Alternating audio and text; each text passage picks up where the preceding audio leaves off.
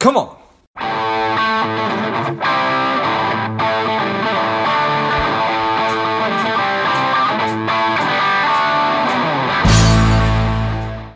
Jen, are you ready? I'm ready. Well, I'm ready. The people are ready. Let's go. Welcome to Money Savage Engaged. This is George Grumbacher. Jennifer Chapman is the founder and executive leadership coach at Ambition Leadership. She's a former leader in Fortune 500. Excited to have you on. Jen, tell us a little bit about your personal life, some more about your work, and why you do what you do. Well, I currently live in Indianapolis with my husband. I have 5 children. We're a blended family.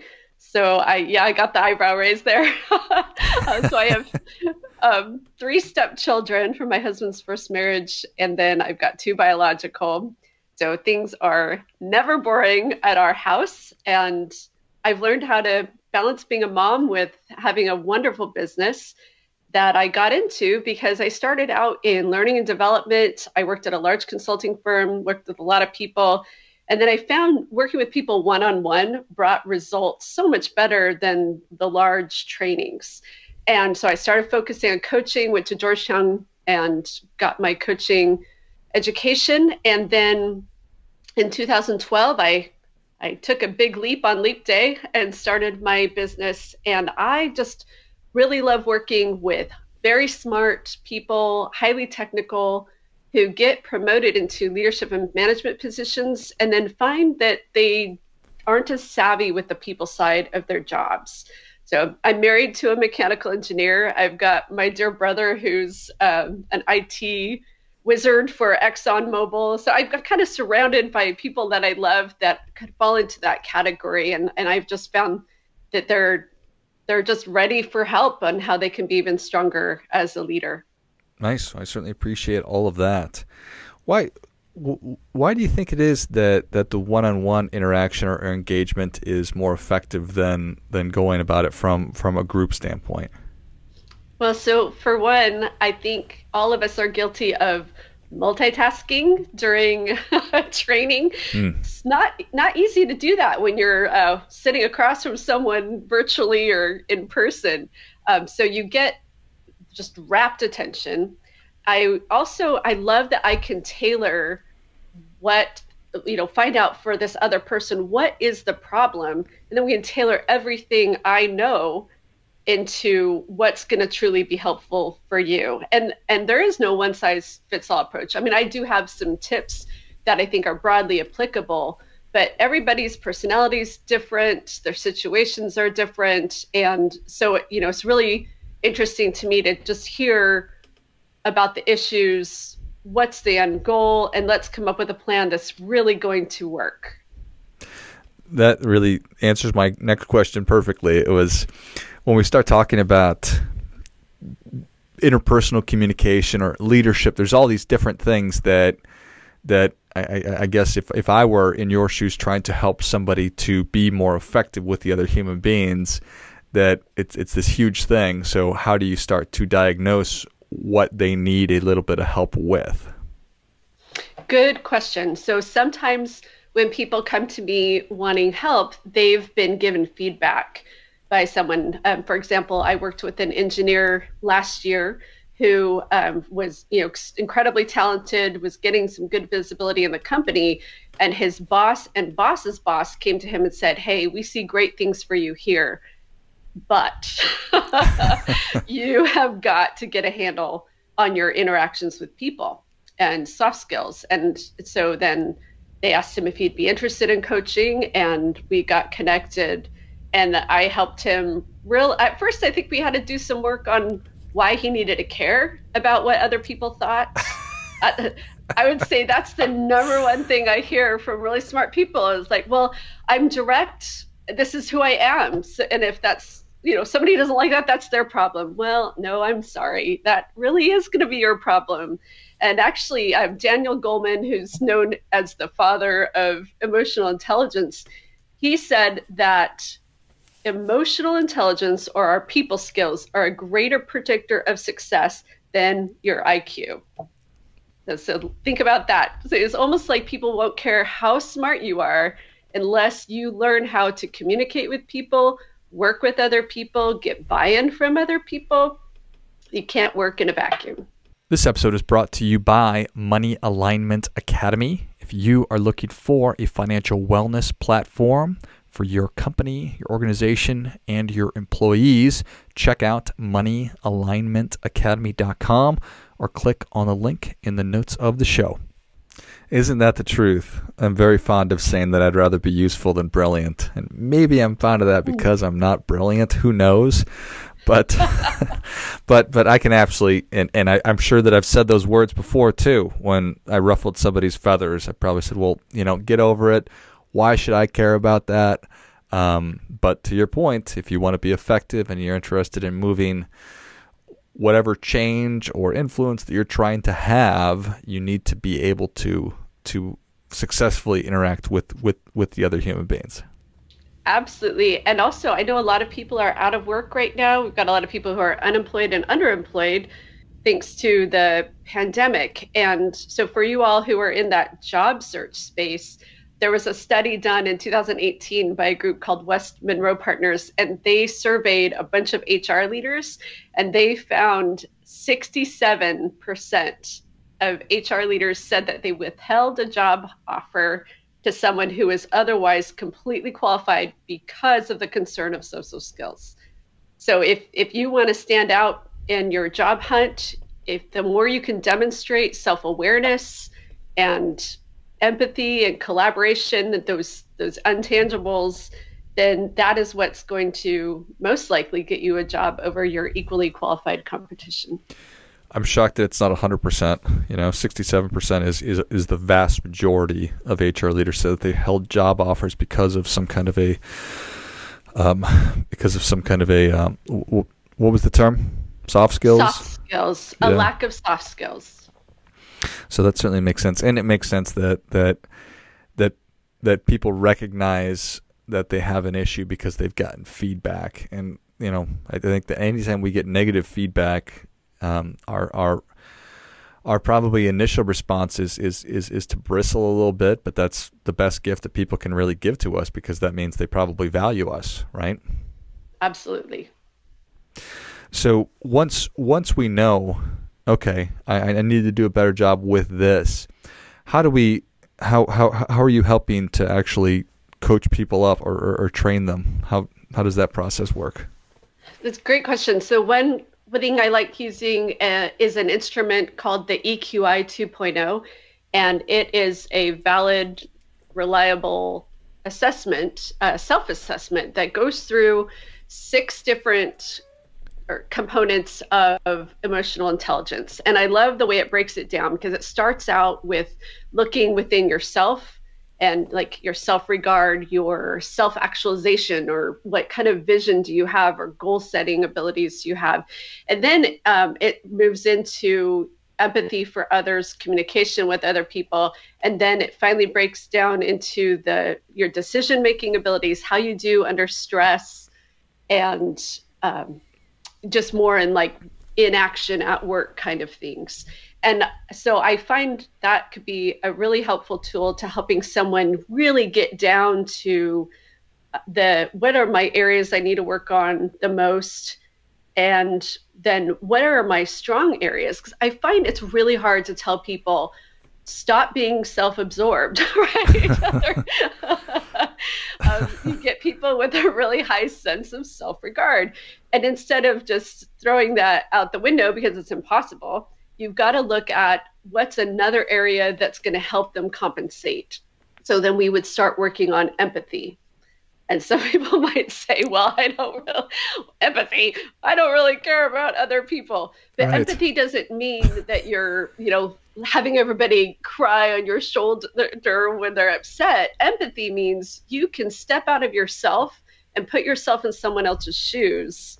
And then as you relate to them that way, you can tailor your communication and your behavior to something that's going to be effective. And you do this, George, you're a podcaster. And so as you do your job so well, you're constantly using empathy to put yourself in the shoes of your audience and figure out what do they need and how can I help them most. If I were a person listening to my podcast, what would I want? And one thing I love about your podcast is that at the end you have that difference making tip.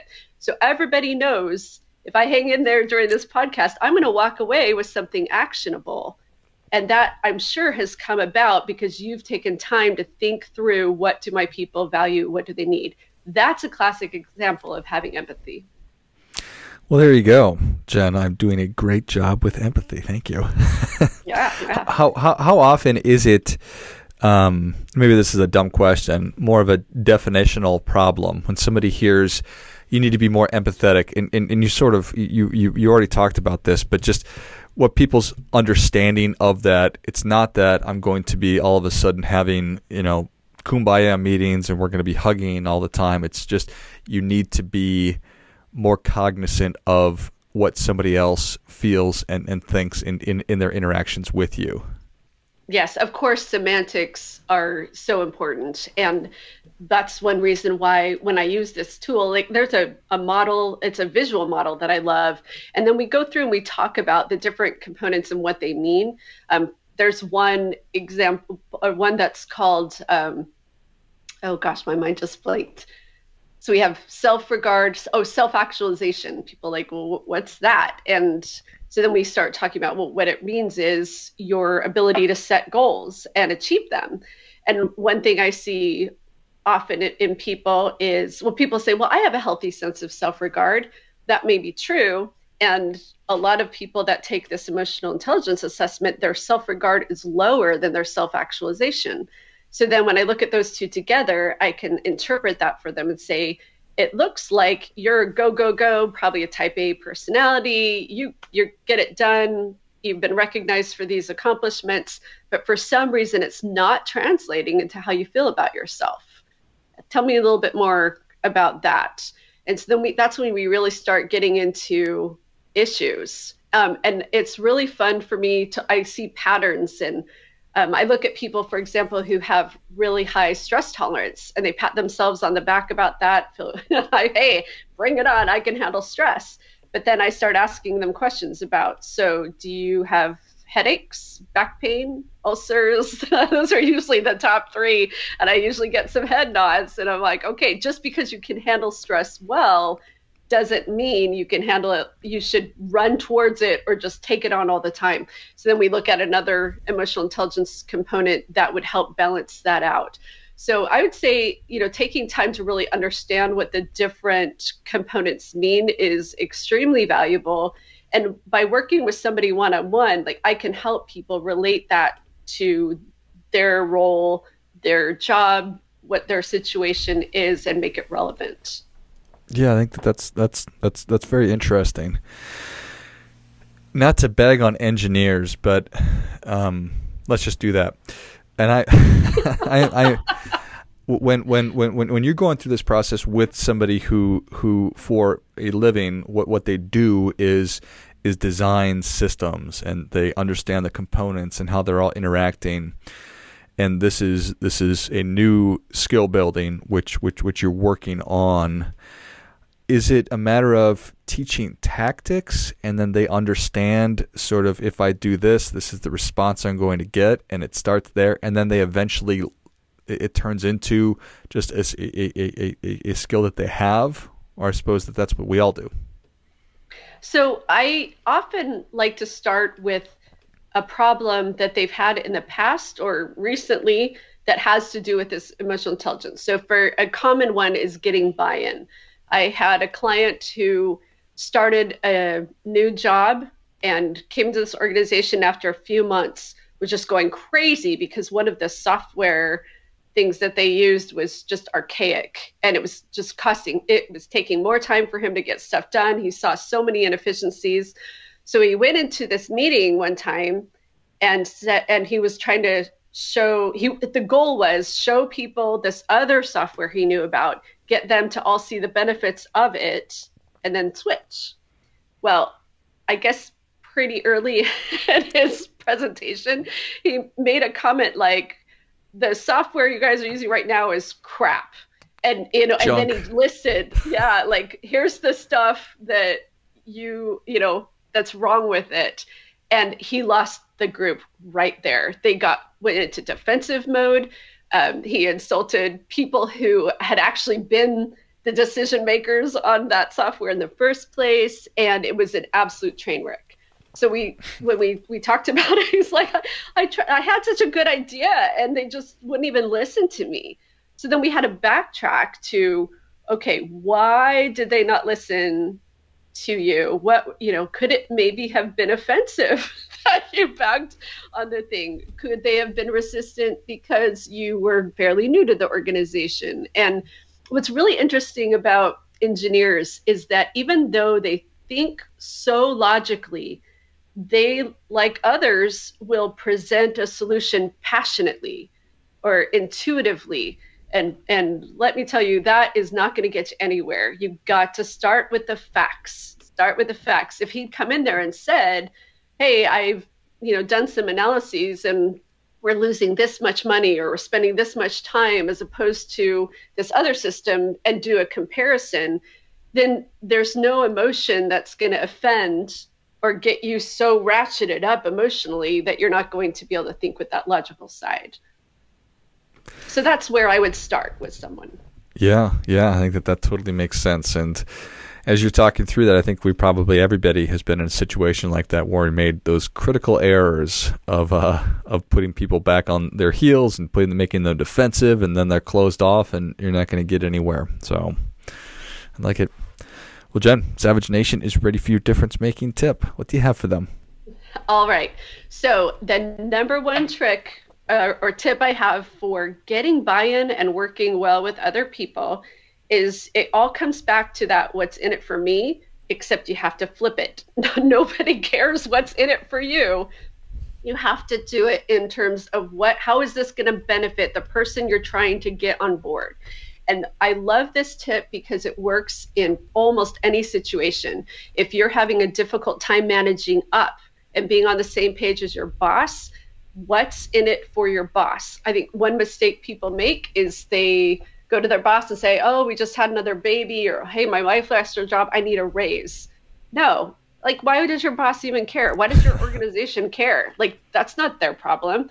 But if you can go in there and say, hey, I've accomplished this, this, and this, and I'd really like the opportunity to do that, that, and that, and this is how it's going to benefit you, take time and workload off your plate. Now you got them listening to maybe why you deserve a raise. It works with your direct reports. I can't get so-and-so motivated. Well, what is that one thing that your direct report wants out of their career, and how can you use that to get them motivated for this one project? And it works with your peers. So your goal is this, their team is doing that. So how do you word what you need from them in a way that it's going to benefit their team? So just think about what's in it for me, except for twist it to what's in it for you. And that will be a big help in you working more collaboratively with other people. Well, I think that is great stuff. That definitely gets it. Come on. What's in it for me, Jen? No. What is in it for you? I love it. Well, Jen, where can Savage Nation learn more about you? I have a website, ambitionleadership.com. And if you go to my homepage, you will see a couple opportunities. I am offering complimentary consultations right now. If someone's heard something they like and just want to find out more about coaching or emotional intelligence, feel free to just have a casual chat with me. And then the other thing I'm offering is a discounted emotional intelligence assessment. And for just $99, you can take this tool I've been talking about and get a 30-minute debrief with me, no strings attached. And I just love to bring more awareness to emotional intelligence. Perfect. Well, Savage Nation, if you enjoyed this as much as I did, show Jen your appreciation and share today's show with a friend who also appreciates good ideas. Go to ambitionleadership.com, sign up for a complimentary consultation, and also take that emotional intelligence test. Survey, Jen? What's assessment? I probably would have gotten there eventually. take that emotional intelligence assessment and get the debrief with Jen. Thanks again, Jen. Thank you. And until next time, keep fighting the good fight, because we are all in this together.